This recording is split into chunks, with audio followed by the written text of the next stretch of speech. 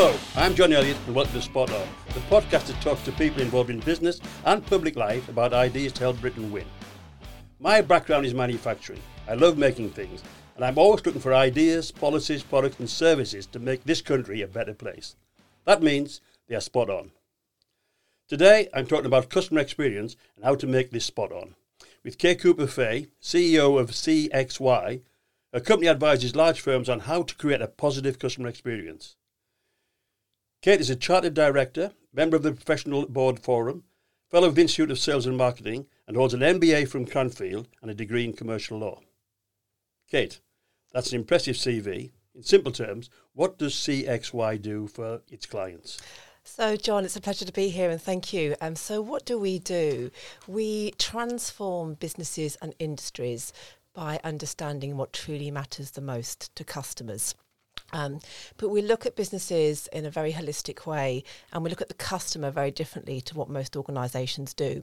So for us, most companies have multiple customers, and it's not just the transactional customer. In today's world, we have the end user customer, you and I, the consumer, or we are selling products through distribution channels, wholesalers, strategic partners, and so on. But equally, there's one really important customer that often gets overlooked in all of this, the internal customer, our employees. We then have stakeholders, we have shareholders, and of course, with the ESG legislation, we are now more and more aware of the community. And then we have our value chain, and people forget that they are also a very important customer. And here we are in today's world seeing a significant crisis in that value chain. And actually, if everyone's aligned, streamlined, and working together to achieve the same goal for the customer, the world would be a different place. That seems to me a lot of things to do, actually. And I'm sure they don't all need the same treatment. Well, employees are different to customers and stakeholders. See, I'd argue that maybe they do. So, and the whole thing that we talk about is actually if we have a seamless, consistent approach to customer experience, then the rest will take care of itself. Okay, I agree, the same intent, but you need different content, I would have thought. So, talking to an employee who's there 40 hours a week. Yeah, so essentially everybody needs to be aligned to what matters the most to the customer. I absolutely agree with that. Absolutely. That's the easy bit. Absolutely. How do you communicate, or what mechanism do you use to communicate to those different people? So we would essentially ensure that everybody is completely aware of what their customers are trying to achieve. You're taking me down a rabbit hole here, John. And here we get into the realms of what we call customer success.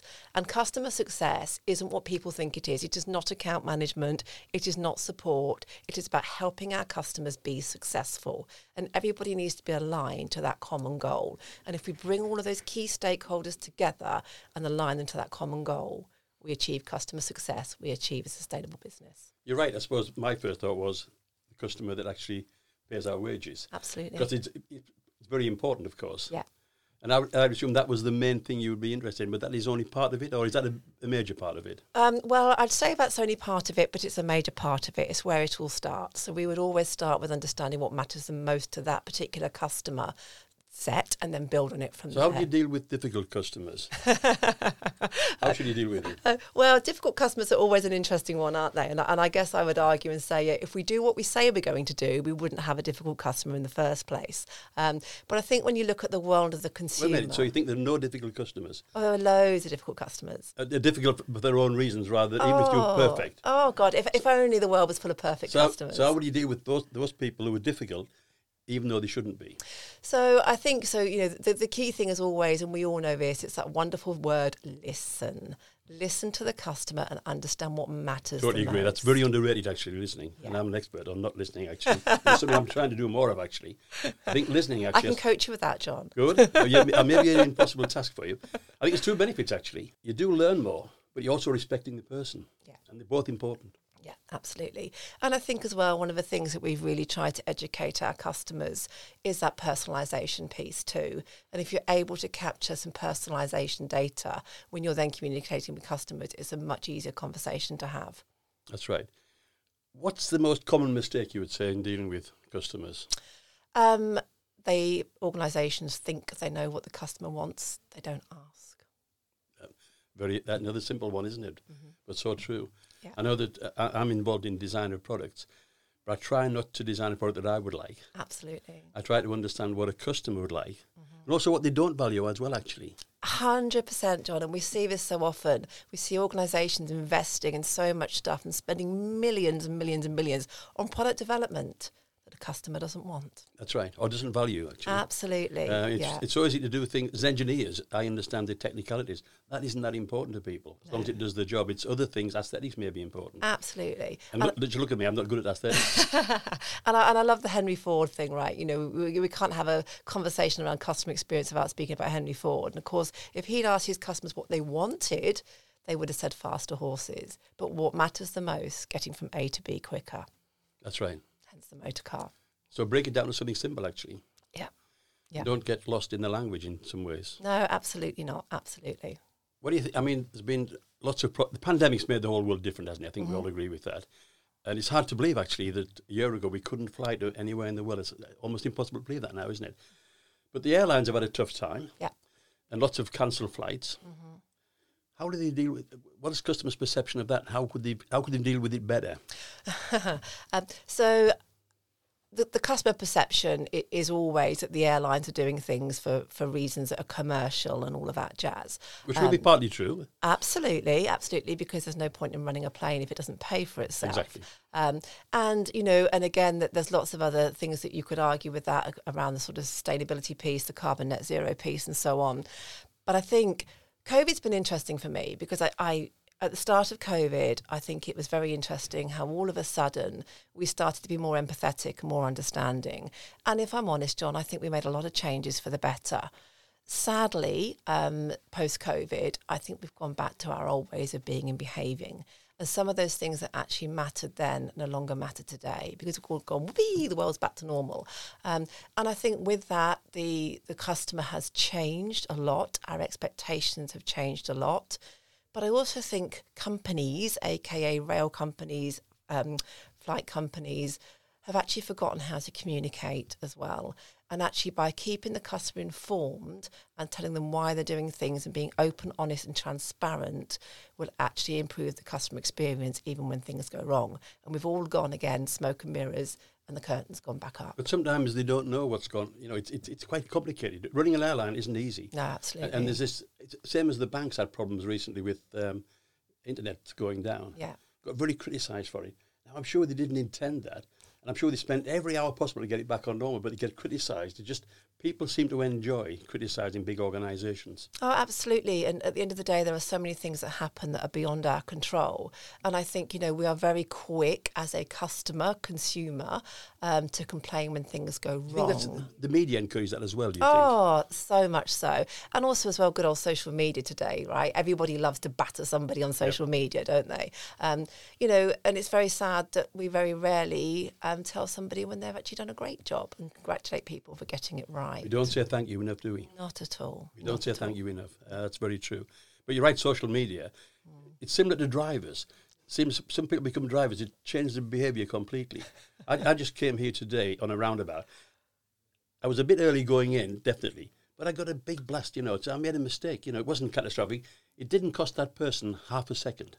No. But they've got a blast on the road. I don't know why people change their behaviour behind cars or on social media. No, it's just aggression, isn't it? And I think, you know, I've always... Is it just aggression? Isn't it? Well, it feels it, but I think sometimes people forget that, you know, we are all only human at the end of the day. We all make mistakes. Absolutely. And I'm a great believer in treat people how you would like to treat people yourself, but I think, or be treated yourself, sorry. But I think we forget that. And I think, again, with this whole customer piece and the way people will just, you know, slate companies, we forget that actually they are just run by human beings. And you're trying to do a good job. Yes, absolutely. Most people go to work to try and succeed, don't they? Of course they do.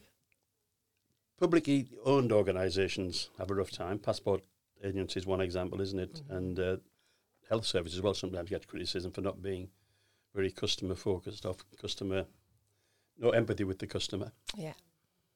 So is that a problem that can be solved? Oh, don't get me on the healthcare piece. It's interesting. I have to say, I think we are extremely privileged with our National Health Service. I think they do an outstanding job with very, very limited resources and very little understanding. My experience, certainly at the front line of our National Health Service, has been nothing other than extraordinary. And don't get me wrong, I have been there. I have sat in a waiting room for 16 hours with my grandmother, but she's been made comfortable and bought cups of tea and checked on regularly. I think they are absolutely superb.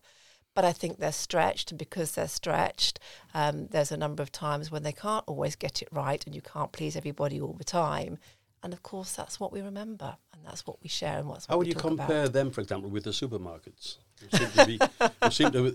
They benefit from dealing with customers well, because we can vote with our feet, can't we? Well, if Tesco's don't get it right, we'll go to Morrison's. Yeah. So therefore, it's quite important to them that the customer wants to return. Yeah, so there's definitely that competition piece, without a doubt. And of course, we don't have that in the public sector. But of course, let's not forget, John, they are commercial organisations. Absolutely. No. Yeah. No, it's absolutely healthy for an organisation to make a profit. Yeah. If every company in the UK made a loss, we'd fail. Absolutely. To Absolutely. me, profit is the difference between what something's worth and what it costs. Yeah, and again, I think this is something that's quite interesting in the government sector, which I've worked in a few times now, and we failed to understand that commerciality, failed to actually understand that if we did do things differently and that's right for patients, passengers, whatever that might be, that actually we would be far more efficient. Yeah. But could it be that they have no consequences, do they, of poor service in the health service? Their income is not dependent on their performance, either being rewarded for good or penalised for poor service. Whereas in Tesco, they want to win because they get success by working harder. I think you're absolutely right. I think there's no consequence, there's no focus, and there's no education around it either. So, in retail world, the customer is always king, but you don't hear, the patient's king when you're walking into a hospital, do you? So it's that whole perception piece, and it's thinking about things differently. It's mindset, a lot of this as well. I agree with you, actually. People in the health service generally, but most people are quite good anyway, aren't they? Most people would like to help people in difficult times. Yeah. But they don't seem to value our time as a customer. No. Because it's not on their agenda. And I don't think they see us as a customer, and again, that could be argued with the education sector. I think the customer is the person who pays the bill. So the government is the customer. Absolutely. We're an inconvenient process they've got to go through to get money from the customer. Hence my point at the start of this conversation, why we look at a customer very differently and through a very different lens. Can you give us a couple of examples, simple things, that companies can do to get a better customer experience? Well, there's one really fundamental one. Understand what matters the most to your customer. Not what they want, not what they need, but what matters the most. And of course, that won't be the same to all of them either, will it? Can you give me some examples of companies that get the customer experience correct? Well, I couldn't have a conversation on customer experience without mentioning Amazon. Love them or hate them, they are absolutely outstanding at customer experience. By the way, they're not outstanding at customer service. There's a big difference. Well, now then, come on, explain that to me. Sounds the same to me. So, customer service is simply doing what you say you're going to do.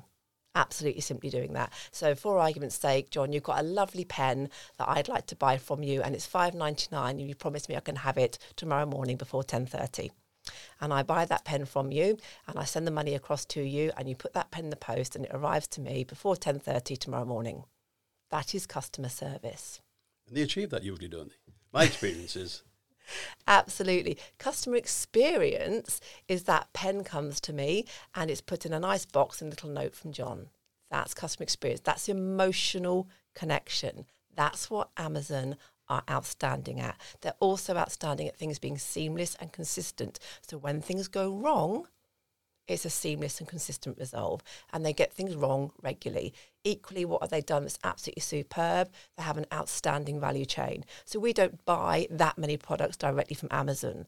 What are Amazon? They're a distribution company, but they have multiple retailers who we buy products from, but they keep it consistent and seamless, and we always get the Amazon experience.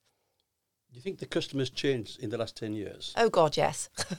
What's the main differences? More demanding. I think the customers become a lot more demanding. I think particularly, when we go into difficult economic times, our expectations are much higher. We are much more cautious about where we spend our money. And actually, it's not just about buying products and services. We want to buy great experiences. And if I'm not feeling great when I'm buying something, I'll go and buy it somewhere else. That's almost a subconscious thing, isn't it? We might not be aware of that. No, absolutely. There's lots of things. Yeah, the ambience is almost as important as the physical. Yeah, and of course the things have gone digital now as well, so much so through COVID. I think many organisations are struggling to create an amazing digital experience, and how do you do that? And again, that's about that whole piece being seamless and consistent. And of course, you know, we could pick on a luxury makeup brand, and they could have an outstanding experience in store to then actually successfully translate that very well online during COVID, and DPD turn up late. Yeah. Destroys the whole thing, doesn't it? Absolutely. Hence the whole thing about bringing everything together. Yeah, yeah. If there's one thing you could do if you were Prime Minister, what would it be? So I think the one thing I would do actually, and this is probably going to take us onto a whole new podcast, is I would make ESG compliance compulsory for all businesses. It's about not just sustainable and future-proofing businesses, it's about sustainable future-proofing our world. ESG. Explain ESG. Yes. So ESG for me is all about doing things the right way. And when you look at it... What do the 3 letters mean, though? Can you just... environment, social and governance. Right. So environmental, social and governance. And I think if we are looking at our the way we do things in our business world and our everyday lives around our environment, we would be much more sustainable businesses. We wouldn't all be travelling again and jumping on planes and going everywhere. And I challenge my team daily about travel. Do we really need to do it? Not only because it costs me a fortune, but also around the environmental piece. We then look at the social side, and actually the social is about taking care of our customers, taking care of each other, all the great things we've just talked about here, John. And then, of course, there's that community piece as well now. And every business in the world these days touches the community. And again, don't understand that they're a fundamental customer. And then we've got governance. Well, governance is just about doing the right thing in the right way. And I laugh that we're even having some of these conversations today, because actually when any one of us jumps onto HMRC or Companies House and we set up a business and we pay £15 and we sign on that dotted line, we are committing to governance. Yeah, it's incredible that companies just don't think about these things today. Well, thank you, Kate, for your time today. And thank you for listening to this edition of the Spot On podcast. Like and subscribe to keep in touch with future editions coming your way soon.